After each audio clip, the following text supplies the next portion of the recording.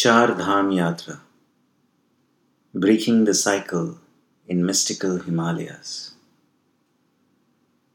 Dear friends, today we are looking at a very special journey. A journey that happens at many levels. Let us begin with a few lines of poetry we wrote. कोई पुरानी दिलकशी है जो हमसे हमारी बर्दाश्त की हदें मांगती है.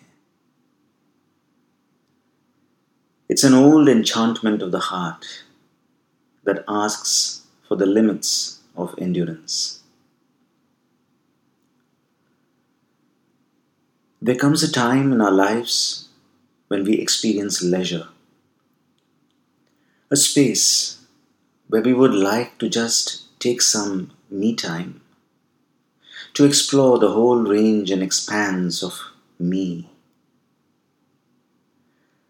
It is actually a time of ease, and yet, deep down, this is also a time we become aware of an existential unease, a discontentment, a desire to experience something lasting, more peaceful, a desire to experience a certain unconditional freedom because we realize that somewhere we are all caught up in cycles, day and night, pleasure and pain, ups and downs.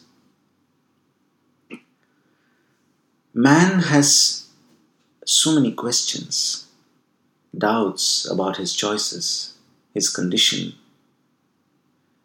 They range from who I really am.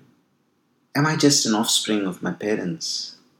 Am I just another cog in the wheel of society to be told what to do through education, through training, through faith? Feelings of infatuation, of love, belonging to an ideology, religion, pursuing a lifestyle, caring for family, spouse, children, working for company. We go on trips of romance, of achievement, and at some point, we get on to spirituality. And yet, there lingers a discontentment. Like how a paper kite that flies high in the sky is still bound by the thread, an umbilical cord tied to the earth. At some point, we are even willing to negate our whole life experience, expecting to find something substantial, something lasting. What is that something? If we look back at life, we see a few crossroads where we could have made different choices. Things might have been different at different points of life. We experience midlife crisis, where the whole of life as it has been lived feels meaningless, and sometimes we take those drastic steps, and yet nothing seems to change. There is a deep discontentment where nothing seems to satisfy. Questions and the quest. Yes, we have had many questions. And yet, there is a difference between having questions and being on a quest, between questioning and a quest. A quest is something that unites a fragmented life, a fragmented thought process, and ties it into a single burning desire. Many frustrations, failures, all get joined in one thread, one throbbing, deep-seated desire. When all questions come together and unite the whole being into a single flame. And when this flame burns bright, the yogis called it abhipsa, an intensive longing. An intensive longing for what? The answer to that question is that there is no object here. The deep, deep longing, that original feeling, that is all one has. The search was to get to this point, where the search becomes the quest.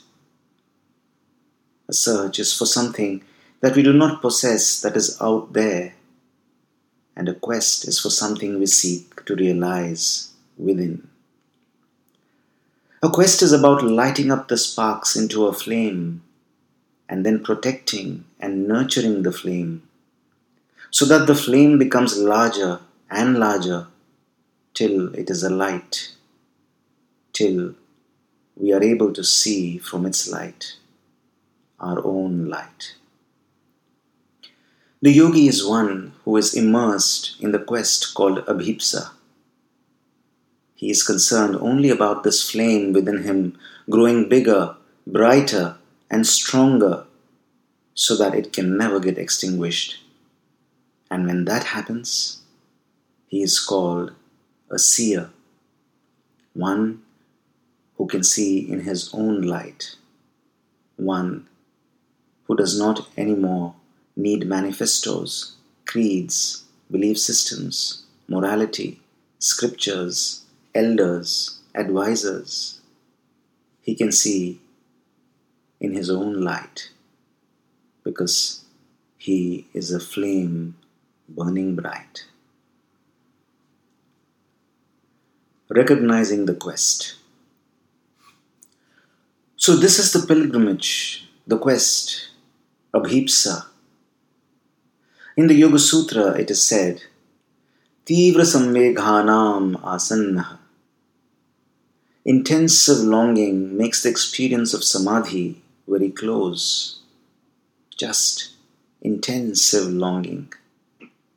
Not any technique, not any aptitude.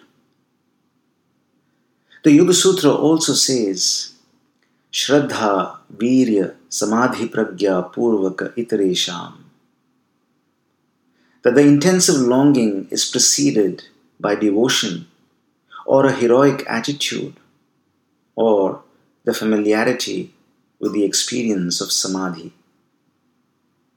Just recognizing the times you have already experienced samadhi, maybe during intense love, maybe when we wake up after a deep sleep for a few moments, maybe when we let go and walk out of our ego boundaries, when we forgive, maybe when we achieve a long cherished goal, or maybe at the sight of a wise person.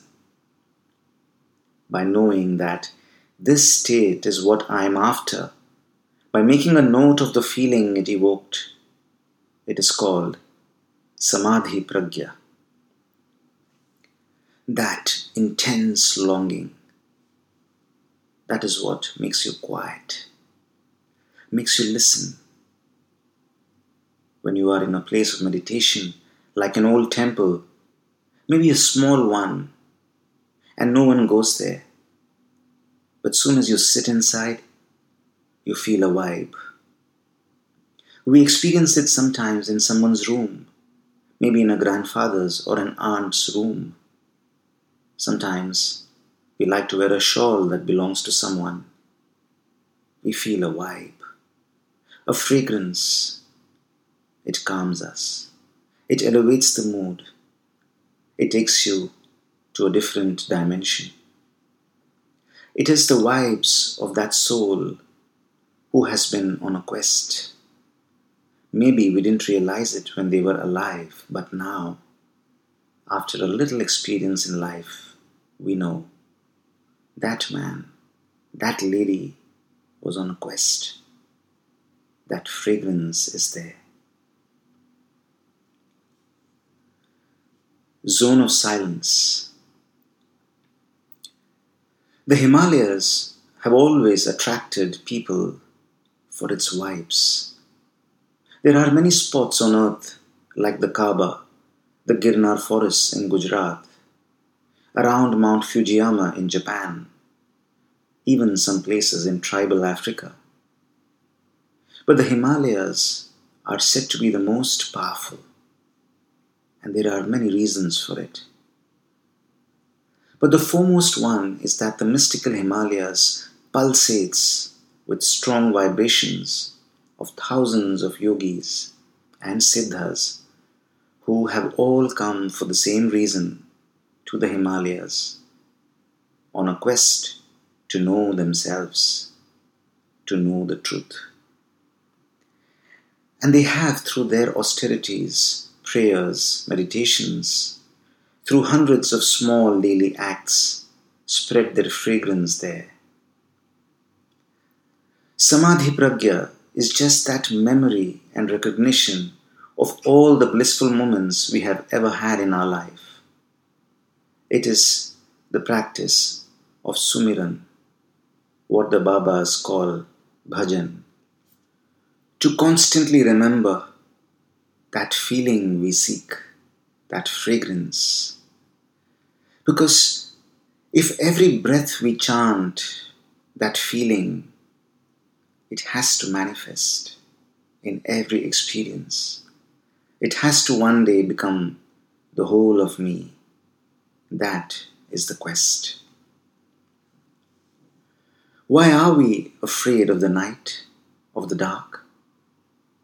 It's because one sense organ, the sight, is neutralized.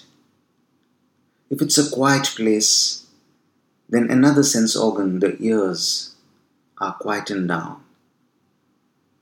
When familiar smells are not there, another sense organ is quiet. And when oxygen levels are low, like it is in the Himalayas, the brain is forced to change its ways. You feel a certain tension at the top of the head. It changes the whole balance of the body. But it is not just because of the low oxygen levels. It is also because of two more things. One is because of the medicinal, herbal, and mineral air of the Himalayas, which makes you more receptive.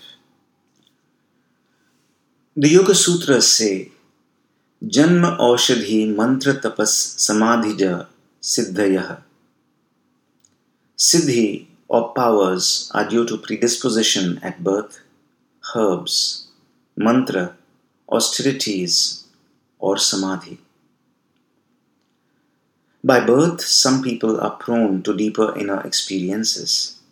Some are by the effects of certain herbs. Some by the vibrations of mantra.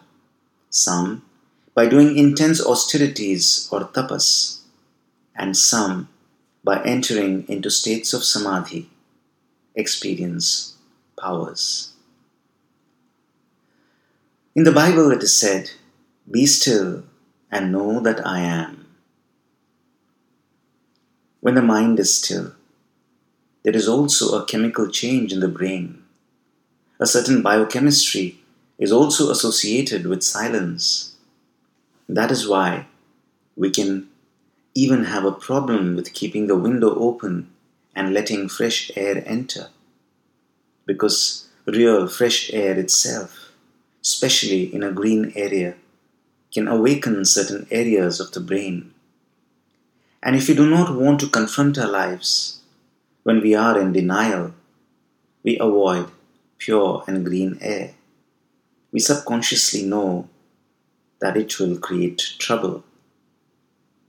And when we want to confront, when we want to be introspective, when we want to let go, when we seek a catharsis, we are drawn to going into a forest, or to a river, or to the mountains, to some place where nature is in its splendor, where it can overwhelm you. We do deep down trust nature. That is a deep-seated memory. It is embedded deep in our psyche. Buddhi, intelligence. which is the same as the intelligence that created all of nature, knows that where oxygen levels are full of the fragrance of certain herbs and flowers, it will affect the biochemistry of the brain. It will allow you to get into the zone of quietness, where you can purge those emotions, where you can let go. Mantras too have the same effect. Mantras are pure vibrations. Sound, also called the word in some scriptures, is supposed to be the first act of creation. Then came light. That primal sound is called anahat by the yogis, the sound of one hand clapping by Zen masters. This primal sound of creation, called anahat nad, can be connected to by chanting certain seed sounds. That is why we feel like doing prayer in a room where a lot of meditations or prayers have happened, or in the company of adepts. It is called satsang, which means to be in the company of truth. So where wise people have spoken, shared, or in their presence, the space gets charged up with a vibe that is very purifying and healing. And that is why we feel a sense of peace in certain spaces, because the silence of that space is charged with insight, pregnant with the possibility of transformation. There used to be a temple in Rishikesh where it was said that chanting has gone on 24 hours for hundreds of years non-stop. If you enter there, the vibes are so strong, you will enter that zone of silence, of peace, of insight easily.